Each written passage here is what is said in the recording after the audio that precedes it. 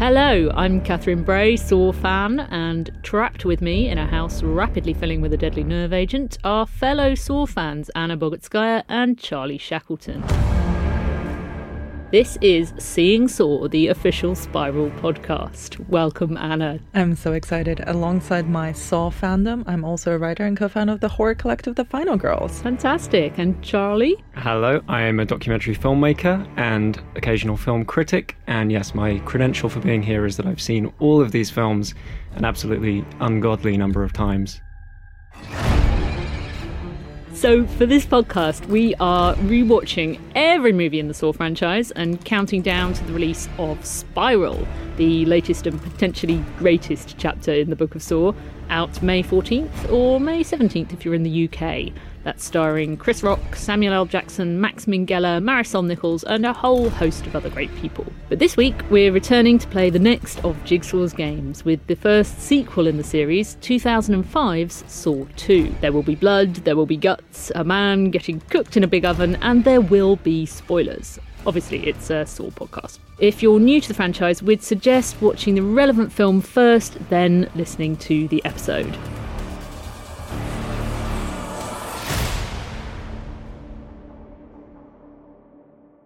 Anna, before we get waist deep in a pit of needles, what is it that has kept you coming back to the Saw franchise as a whole? Honestly, Jigsaw. The man himself, the man legend. Himself. Because with Saw 1, I wanted to know more about Jigsaw. His philosophy, his killings, his engineering practice, his studio space. I wanted to know more. So that kept me coming back for 2 and the next decade. I suppose bigger and bigger workshops for more and more traps. He's a property tycoon, this guy. I admired his stamina in the first film. I mean, you want more from any kind of killer who is able to just hold still on the floor for that length of time in the shape of an X, which I don't know if in the first film there's this clue about X marks the spot, and I think it means the wall, but it means him. That's what it actually means. Yeah, I agree. I mean, not only Jigsaw, but really every aspect of these films, there's just so much complexity to every little detail, both in terms of the design of them, but also the very dense mythology of these films. Every time is a whole new experience and a whole new chance to unravel the riddle and solve the puzzle. Yeah, and I should say, like, my attachment to these films is very much born of Charlie's Christmas tradition of watching a couple of Saw films every Christmas, which to begin with, I was kind of, I loved the first one, but I was apathetic about joining in this Christmas tradition. But after a couple of Christmases spent in a lair with Jigsaw, I was hooked. I think 7 years now, maybe 8. I have been watching 2 Saw films every Christmas day at the end of the day following my family Christmas. This didn't begin intentionally as a tradition, but very rapidly became one. And so we cycle through the franchise with every 4 years we begin the cycle anew. Although now that there's a 9th film, that's going to mess up the cycle a little bit. And so to me, these films are part of the fabric of my year and indeed my festive season. And it's lovely that they've sort of moved from the traditional Halloween spot because, of course, from 2004 onwards for a really long time, Halloween meant Saw. Lionsgate turned them around, a new film every Halloween, that's you're going to go see Saw. It was a lovely ritual. Obviously, that hasn't happened for a while now. Well, yeah, but not to me. They're Christmas films. Yeah, I'm not interested in the is Die Hard a Christmas film debate. I will have the is the Saw franchise a series of Christmas films debate, and my answer is yes. Is it the green tint? Is that what makes them Christmassy? That's just another benefit. Yes, green and blood. So you've got the traditional festive red and green. Exactly. All of Jigsaw's baubles and trinkets. Billy would make a very nice ornament for a Christmas tree, Billy the Puppet. Yes, I actually have a Billy the Puppet Christmas tree ornament. So no, you don't. Of course you do. Oh, I love it. I mean, beyond Jigsaw himself, I think the mythology of the franchise is another reason to keep coming back to it, because one of the things that I really love about it is that there's layers upon layers of plot twists and flashbacks, and you almost expect them to reveal that part of it was in a dream and that someone's got amnesia. It's like, that's why I love it. And before we hack into the meat of what makes Saw 2 specifically as an individual film such a great time at the movies, I think we better recap what goes down in that particular film. So I'm going to say over to Professor Charlie Shackleton. He knows what's what. Thank you very much. Yes, so Saw 2, the second in the franchise, made incredibly quickly and released just a year after the mammoth box office success of the first film. Partly the way that was achieved was that the script for the film was originally an unrelated script called The Desperate, written by this film's writer-director Darren Lynn Bousman, who was only, I think, 25 when they made the film. And because they were so keen to get another Saw film out by that Halloween, they just took this script, gave it a few tweaks to make it a direct sequel to the first Saw film, and away they went. And I find that sort of amazing that it wasn't written as a Saw film, because it's so about the connections with the first film and building on the mythology of the first film that it is hard to imagine it as anything else. Neither James Wan, Saw 1's director, or Leigh Whannell were kind of available. They were working on something else at that time. So Leigh came in and rewrote parts of the script to make it more Saw. And Saw it is, through and through. So we'll do a quick recap of the events of this film for anyone who hasn't seen it recently, or just anyone who has seen it and needs a little bit of help. So Detective Eric Matthews, a new character, is pulled into the Jigsaw investigation after Jigsaw leaves a message for him at the scene of one of his traps. And before long, he's managed to locate Jigsaw's latest and greatest workshop. There, the cops, much to my surprise, immediately find Jigsaw, John Kramer himself, and an array of surveillance monitors showing a house with 8 people trapped inside it. Those people are Xavier Chavez, Jonas Singer, Addison Corday, Laura Hunter, Obie Tate, Gus Colliard, previous Jigsaw victim Amanda Young, and Detective Eric Matthews' teenage son, Daniel Matthews. More on them later. The group wake up and they find a tape warning them that they are breathing in a deadly nerve agent and must find antidotes that are hidden around the house. One of those antidotes is in a safe in the room there with them, and they're told that the combination is in the back of their minds. Something for them to think on. Detective Eric Matthews, meanwhile, begins a lengthy dialogue with Jigsaw himself, with John Kramer. Big chat scene, a sort of My Dinner with Andre thing that runs throughout the film. Dinner with Jigsaw. In a far corner of the workshop, while the other cops watch the surveillance monitors and also try and geolocate the origin of the surveillance feed to find the house with these people trapped inside it. Through this conversation, we learn a lot about Jigsaw's backstory and his motivations. We learn that he attempted suicide after his cancer diagnosis by driving off a cliff and survives that. He survived driving off a cliff. And this, for me, puts in perspective the fact that he often targets people who've attempted suicide. I think there's a bit of projection going on here, because his claim is that he came out of this survival and had a renewed appreciation for life and wanted to teach other people to have the same appreciation. Oh, Jigsaw's trauma, we definitely need to discuss. Meanwhile, the group progress through the house, encountering one trap after another, and we'll no doubt be covering these traps in further detail, but with each trap, one of their number is inevitably subjected to it. So Gus Colliard is immediately shot by a gun through a peephole after he tries to open a door he was told not to. Obie Tate crawls into a furnace in search of a couple of little antidotes and then gets trapped inside and dies. Amanda Young is thrown into a pit of syringes, and I'm sure we'll be talking more about that particular trap, a classic of the franchise. Meanwhile, Xavier Chavez realizes that the numbers of the combination of the safe are written on the backs of their necks. It's in the back of your mind. So he kills Jonas Singer for his number and then goes after the others to try and get theirs. Laura Hunter, meanwhile, just succumbs to the nerve gas. An inglorious ending for Laura Hunter there. While Addison Corday takes on a trap in which her hands are put into these sort of boxes with overlapping blades at the entrance points. Kind of like a finger trap deal where you go in easily, but you're not coming out. We'll talk more about that one too, another classic for me. And finding her there trapped, Xavier Chavez simply reads the number from the back of her head and leaves her there to die. Meanwhile, back at the workshop, Detective Eric Matthews really has had enough of Jigsaw's shtick at this point and attacks him until Jigsaw agrees to take him to the house where his son and these other people are trapped, on the condition, John Kramer says, that they go alone. Detective Eric Matthews agrees, and they hop in the car, and a swift little drive later, they're at the house. Meanwhile, the tech team has finally managed to identify the source of the surveillance feed, and they also get in the car. Bit of cross-cutting here, everyone's on their way to the house. Amanda Young and Daniel Matthews, the son of Detective Eric Matthews, are, by this point, two of the only survivors left, and they escape the house through a trapdoor, pursued by Xavier Chavez, who wants those numbers on the backs of their necks. They find themselves where? But in the bathroom from the first Saw film. Whoa, this old place. Surrounded by the dead bodies of our old friends, Adam Stanheidt, Zepp Hindle, and of course the foot of Dr. Lawrence Gordon. The foot is so never funny, forget the just foot. waxy lying there. It's just a waxy foot. I'm not sure how long it takes for a foot to get waxy like that. Yeah, I think, is it about a 5-month time frame, something like that, on from the... For a waxy foot? No, not for a waxy foot, from between the events of the two films. I can't remember. Oh, Zep's body's pretty decomposed at that point. Oh, so maybe longer than that. Okay, so Amanda and Daniel have made their way into the bathroom from the first film. They find these bodies. Xavier arrives, and Amanda's like, well, what are you going to do? Because even if you get the numbers from the backs of our necks, there's one on the back of yours. He has a quick go trying to look at it in the mirrors, realizes it's not possible, and then cuts the number out of the back of his neck with a knife quite gruesomely. He then makes to attack the pair of them, but is killed by Daniel Matthews, leaving him and Amanda Young safe in the bathroom. Meanwhile, Detective Eric Matthews arrives at the house with John Kramer and goes inside to find his son, but is surprised to find the place deserted. Curious. The other cops arrive at the source of the surveillance feed, only to find that it's a different house entirely. What? And that what they thought was a live video feed was in fact pre-recorded.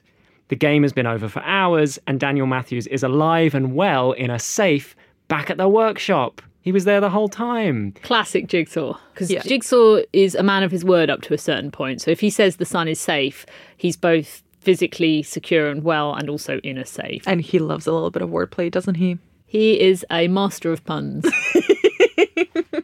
Stepping inside the bathroom, Detective Eric Matthews is attacked and rendered unconscious. He wakes up with his own foot shackled to the pipe, the famous pipe, next to a cassette player, which reveals that Amanda Young was Jigsaw's accomplice all along. What? That woman from the house? Merely playing a victim of the trap to oversee events from within. Amanda Young appears at the door, and we get that classic Saw franchise catchphrase, game over. Classic. It is just a lovely twist when it turns out Amanda's involved. And when you watch it back again as well, you notice lots of little details, like she doesn't cough. She's not been subjected to the nerve agent in the same way as the others. She's not getting sick. There's loads of little bits like that you're like, this does work. It is delicious, the ending of this film. What I like as well is that this is the beginning of something that happens in every subsequent film now, where the famous music that accompanies the twist... Banana, banana. Oh, it's turning into Live and Let Die. starts playing earlier and earlier in each subsequent film. So here we get at least 10 minutes of twist, where I think it was only maybe 2 or 3 in the previous film. And this is only going to get grander and greater as time goes on. And it's a lovely inversion as well of the unconventional thing in the first film, is that you literally don't understand that the guy on the floor is the killer until the final closing moments of the film. Whereas in this one, they apprehend him right at the beginning and he hangs out having a chat for the whole film. Well, and it's a perfect callback to the first film as well, where the killer, or in this case, the accomplice to the killer, is always in plain sight, always with you from the very beginning, and you don't know until the very end. So they're always playing around with you. It's so true. I mean, you mentioned him already, Anna, as your reason that you keep coming back to this franchise. But Jigsaw, can we talk about Jigsaw? Because this is the film that really establishes him for the rest of the franchise. He's not actually in the first one very much, as we just said. 100%. I think it's one of the things that I always certainly forget about the first film, because Jigsaw has become such a massive cultural icon. I forget that he's not that much in the first film. And here is where Jigsaw and Tobin Bell, who plays him beautifully, gets a lot more screen time and a lot more space to really talk about his process, his inspirations, why he's doing what he's doing, and what he demands from his test subjects.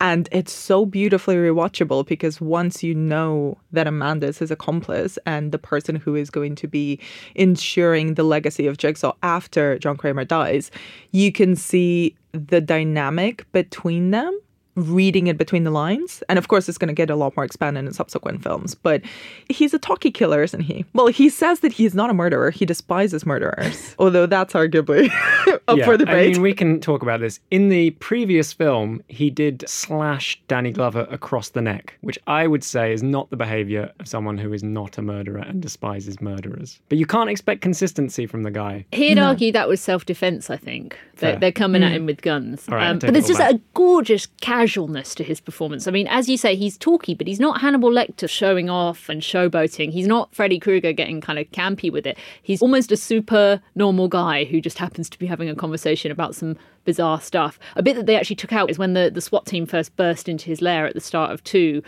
Apparently, Tobin Bell, as Jigsaw, in the original cut of this, was just sitting there eating a bowl of Cheerios slowly as they come towards him. You can still see the bowl when you rewatch Saw 2. His bowl of cereal is on the desk. But yeah, they had to cut that because it was just a little bit too funny to have Jigsaw eating Cheerios. That is the vibe, though. You can see he's having fun. I mean, we get to see him laugh a few times in this film, which is a rare sight otherwise, I think. He has a little giggle when he's telling Detective Eric Matthews that his son is going to be choking on his own blood in an hour or something. And it's an odd sight, but he actually pulls it off, Tobin Bell, the kind of devilish laugh. Yeah, without going full moustache-twirling villain in a cape, although I think he possibly is in a cape for at least part of the sure, he's in a cape. He's not in a cape, it's in that like beautiful hooded black and red satin bathrobe. I don't think he'd call it that. I think the point is he wears the cape, he doesn't let it wear him. Yeah. We also get a delightful little snatch of him laughing on one of the tapes at his own joke when he says finding the needle in the pit of needles will be like finding a needle in a haystack, and then he goes, I love that. I love people with a bit of respect for their own work. He's a very smug killer, isn't he, Jigsaw, though? He loves being the smartest person in the room. He loves it. He loves to sort of explain his philosophy. I mean, this is the film that really sets up Jigsaw's philosophy, at least Jigsaw's philosophy as it would be understood for the next sort of few films. Maybe we should talk about that, recap what that is. What's Jigsaw's worldview? Yeah, I mean, he punishes people really for any kind of human failing in a way that he doesn't punish himself for them. Not to, like, get on the guy's back or anything, but, like, Donnie Wahlberg's crime in this film is that he's a bad father. And the argument given by Jigsaw is that he told off his son when his son got in trouble with the police. But then once his son goes missing, all of a sudden he wants to see him again. And Jigsaw sees this as a big hypocrisy. That if you're going to tell off your son, you should also be fine with them dying. It's kind of the same as in the first film as well. Like, Cary Elwes is taken to task for being a bad father. But you're not allowed a single lapse. That's the point, I think. Yeah. I think Jigsaw's main obsession, though, what he aggressively punishes is the lack of willpower or the lack of consistency in people. He's like, well, why are you not better? If you're such a good cop, although we could argue whether Detective Eric Matthews is a good cop or not, but if you're such a good cop or you think you are, why can you apply that to your family as well? Why are you lacking in this part of your life and not in this other one?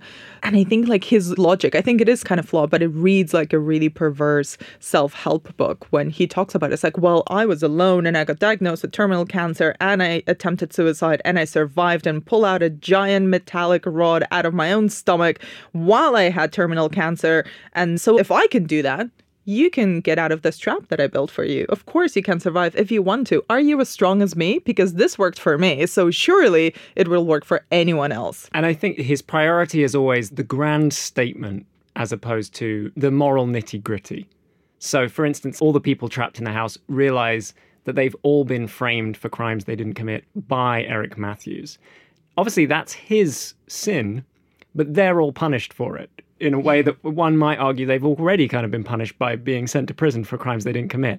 But for Jigsaw, it's an opportunity to make a larger point. And that will become a theme as the films go on, that there's usually a kind of overarching moral lesson in his mind. I think what I like about Jigsaw, though, is that he is both very logical and at the same time illogical. He's not a sort of total maniac. I think that's why he's so intriguing as a horror villain, because it's very easy to write a Leatherface and it's like, this guy has a chainsaw and he's going to kill you.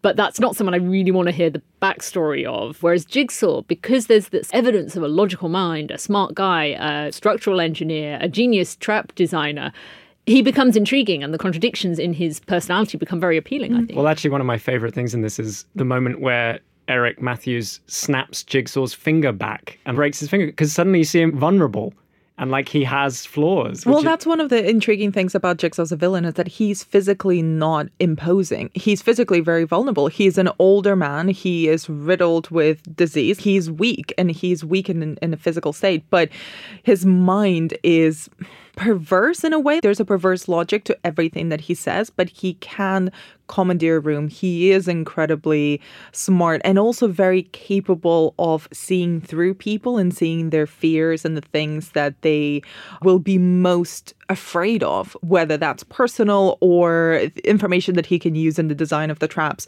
But I think it's a similar type of appeal that you mentioned Hannibal Lecter before, Catherine, in that we are really intrigued by these villains who are imposing and scary because of the way that they think and the way that they can seduce us with their words. In the case of Jigsaw, also wordplay and engineering savvy, not because they have a chainsaw or because they have a machete and they're just going to tear you into pieces. It's like they will mess around with your head, and that is a lot more damaging than any kind of physical trauma that he can put you through, as evidenced really by Amanda Young. Absolutely. And I think there are lots of different ways that they could have gone with this sequel, obviously based on the first one. There's so many different directions you could take a franchise like this. But Saw 2 is really the film where they start to establish everything that's going to be important for the rest of the franchise. The language of Saw is developed. The tropes of Saw come to be solidified into the sort of things we're going to look out for every installment of this horror franchise to come. Do you have any personal faves? I mean, as we talked about on the last episode, a lot of the what become the key tropes of the franchise really are there in the first film, but they're very much codified here. And what's ironed out is all the stuff that's only going to get in the way of that.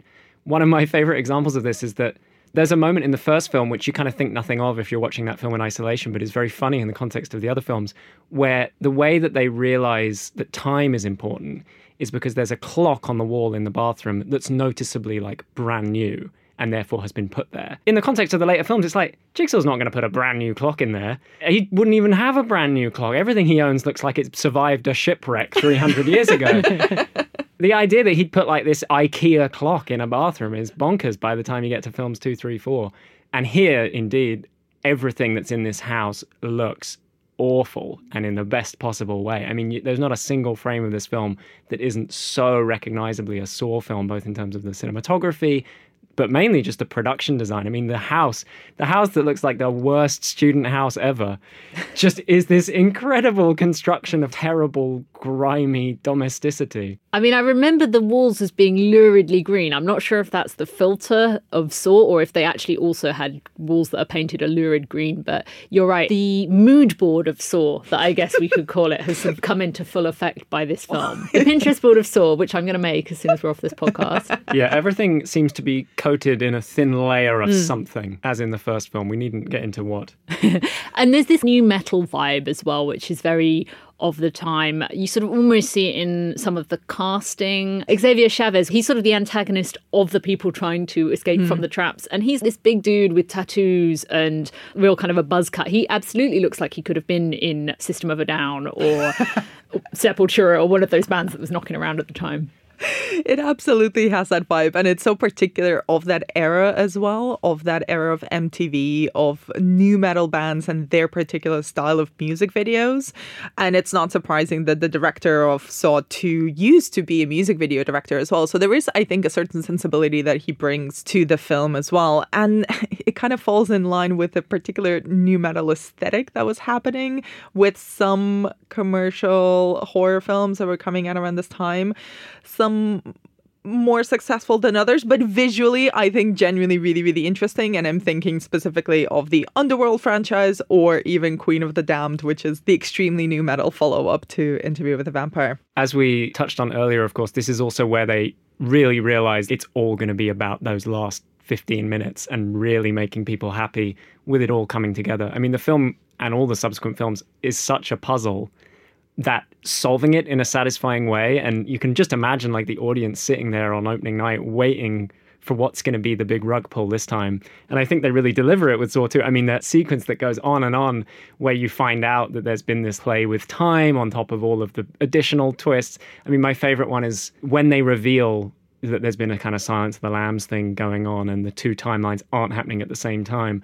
it's revealed with a theatrical cloak being pulled from a stack of VHS players, which is the most like perfectly 2005 reveal imaginable, and just still gives me tingles to think about. I think Darren Lynn Bousman is very into magic tricks as well, apparently. I think we see it in that moment with the literal pulling of the cloak off the VHS players. And it just wouldn't be an episode of Seeing Saw without a definitive ruling on the best trap in this particular film. There are loads to choose from, obviously. You've got your death mask Venus flytrap thing at the start of the film. There's an electrified staircase within the nerve gas house. We've got the antidote safe room. We've got the Magnum eye hole. That's the gun behind the door. We've got the oven furnace thing that somebody gets cooked in. We've got, of course, the iconic needle pit, the razor box with the hands. And then I guess Eric's test overall and then ending up in the bathroom is kind of another trap.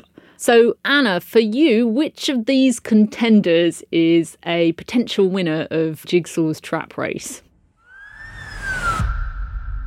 Okay, so I've got a controversial double answer. My personal favorite is the razor box, which is the demise of Addison Corday. But I think the best trap is the needle pit. It has to be. We've got to come to the razor box first. I want to hear why that's your personal fave. Because as I was rewatching the film, I realized, you know what? There was a way for her to get out of it, but she was too nervous or afraid to see it. Like, she could have gotten out of it if she'd just used one arm. Yeah, for me, I think a crucial element of a good trap is that there be a way to escape it. I'm with Jigsaw on that one. This one feels like really clever. Yep, you could have absolutely gotten out of that one if you just thought about it a bit longer. And the death is just excruciatingly slow, and she gets laughed at as well, to add insult to injury. I don't think we even see her die, do we? We just assume she bleeds out in the boxes. Yeah. I like to think she got out and had a happy life after the film ended. Lovely. I love that. For me, I agree. I think it's between these two. I mean, it's a good series of traps inside the house. I think we can write off all the ones that are just like little plot points that aren't really like will they, won't they. Like the gun behind the door, I guess. That's another obvious one that's more of a booby trap than a trap. Let's just talk about the main trap. So obviously you have the furnace in which Obby Tate dies.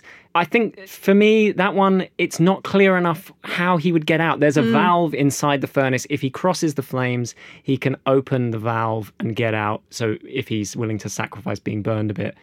It's just there's a lot of flames going on. It's hard to really understand the dynamic happening within the furnace. I agree with you, Anna. The big two in terms of like really what makes a good trap are the razor box and the needle pit. Like you say, because you can sort of imagine how you would approach it. You know, pushing the blades up with one hand while you pop the hand through with the other, trying to grab the thing. I'm doing it now. Listeners can't see. But Charlie's got his hands in an invisible theoretical box. My point is, I think I could do it. And I think that's really when the traps get good, or when you start to get a bit cocky and you're like, well, it's the basic empathy of horror films. And one of the things that can, again, to answer the very first question at the start of this episode, is like, what keeps you coming back to the Saw films? It's because it's so easy to start imagining and putting yourself into these characters' shoes and thinking, well, what would I do in these situations? Or more gruesomely, how could I get out of this trap? Or could I? Yeah, fully that. And I mean, I'm not going to lie, there's stuff in the later films where my answer is I wouldn't. I would just die immediately in the least painful way possible.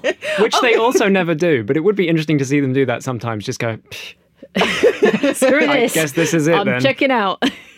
So the needle pit, the other one you mentioned, I think it could, in another parallel Saw universe, could be my all-time favourite Saw trap. Because if you're imagining how you would approach it, what's more fun than that? Like, how do you climb in the pit while getting pricked by as few needles as possible? Could you try and kind of push against the sides to lower yourself down slowly? It's like an agonizing thought process. And the only reason I can't pick it is that the film denies us that scene. He just chucks Amanda in. Okay, so I have a spanner to throw into the works here. Into the pit of needles. To throw into the pit of needles, yes. I think that trap, even though the film states that it is intended for Xavier, it's really for Amanda. Ooh. And I think it's because Jigsaw does not leave anything up to chance. And also Jigsaw has some very severe trust issues. The fact that he has Amanda as his accomplice and the person who's going to continue his legacy and his work or whatever, I don't think he would give up that level of power that easily. I think he is quite sadistic and constantly needs to test people. And who would he test more than his second in command, than Amanda? And also, it really fits in well with her character and the way that he, quote unquote, cured her the first time in the first film, where she was a drug addict and he surviving Jigsaw's trap as the thing that gave her the willpower to get over her addiction. We all know this. This is like another test.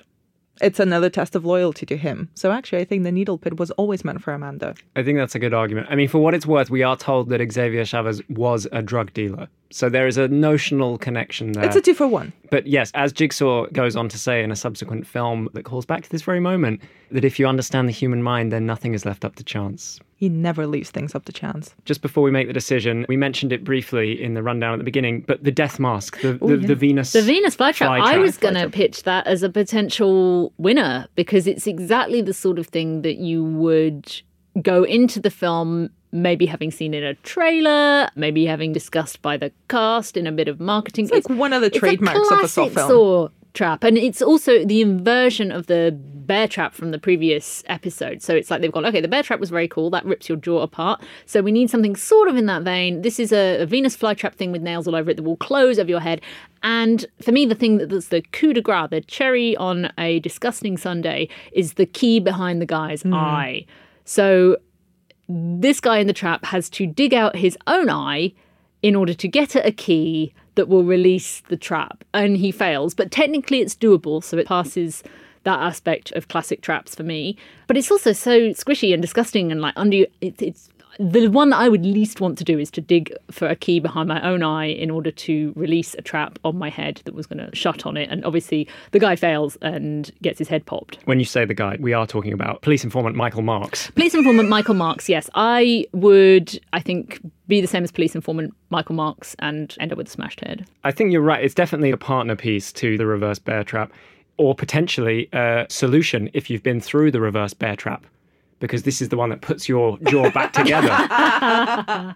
But it's superior to that trap, I think. Yes, it requires a self-sacrifice. Rather than just cutting someone else open, it requires doing something very, very grim and grisly. So have I won either of you over? Because what we're then going to do is debate whether the winning trap from Saw 1 is better than the winning trap from Saw 2. And that will go through to the next round of this trap race. I don't know. I'm still with the needle pit. You're on the needle pit now. I thought you said your personal favourite with the razor box. No, but I think the needle pit is a better one. Because I think you've pulled me around to the razor box. Oh my God, we have a standoff here. There's something so beautiful about the simplicity of the razor box that it looked like it's very... Okay, I'm going to go over to Charlie's camp. I'm going to pick the razor box. Well, so razor box it is. And now we need to decide which is better between the razor box and the bathroom that we decided was the winning trap from Saw 1 in the last episode. So which is a better trap, being shackled to a rusty old pipe with a saw and you've got to saw your foot off, or the razor box, which you could escape by putting a hand in there and being a bit smart about it? I think for me it's razor box, because I think the terms of it are very clear and it's very straightforward. You can imagine how you would approach it. The bathroom is tied up in a lot of baggage with the kids being held hostage and all the other stuff. Razor box, that's a great little condensed trap. I'm going to have to go with the razor box because it's just simpler. And if you figure it out quickly enough, you can get out. It's a lot more efficient. Well, I was going to go for the bathroom, but I'm irrelevant now because you guys have ganged up on me with the razor box. So it's just all about the razor box for us. It's all about efficiency.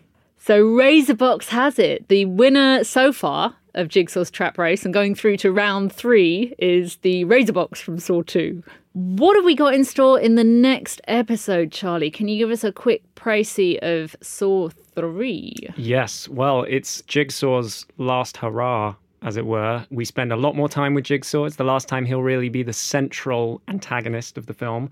And it's one of the best. You know, we've got a lot of good traps coming up. We've got some great deepening of the mythology of the films and some good new characters as well. Beautiful. Any particular horror highlights from you, Anna, coming up in Saw 3? Well, I think the best horror highlight is psychological. Specifically, it's the psychology of my favorite Amanda Young. Her hopes, her dreams, her fears, her ambitions as the new Jigsaw, potentially.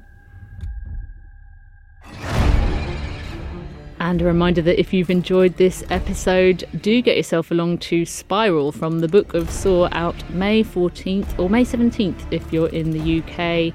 We can't wait to see what game is afoot this time. Thanks so much for listening, and please remember to rate, review, and never make any assumptions about the time frame or location in which a given game is playing out.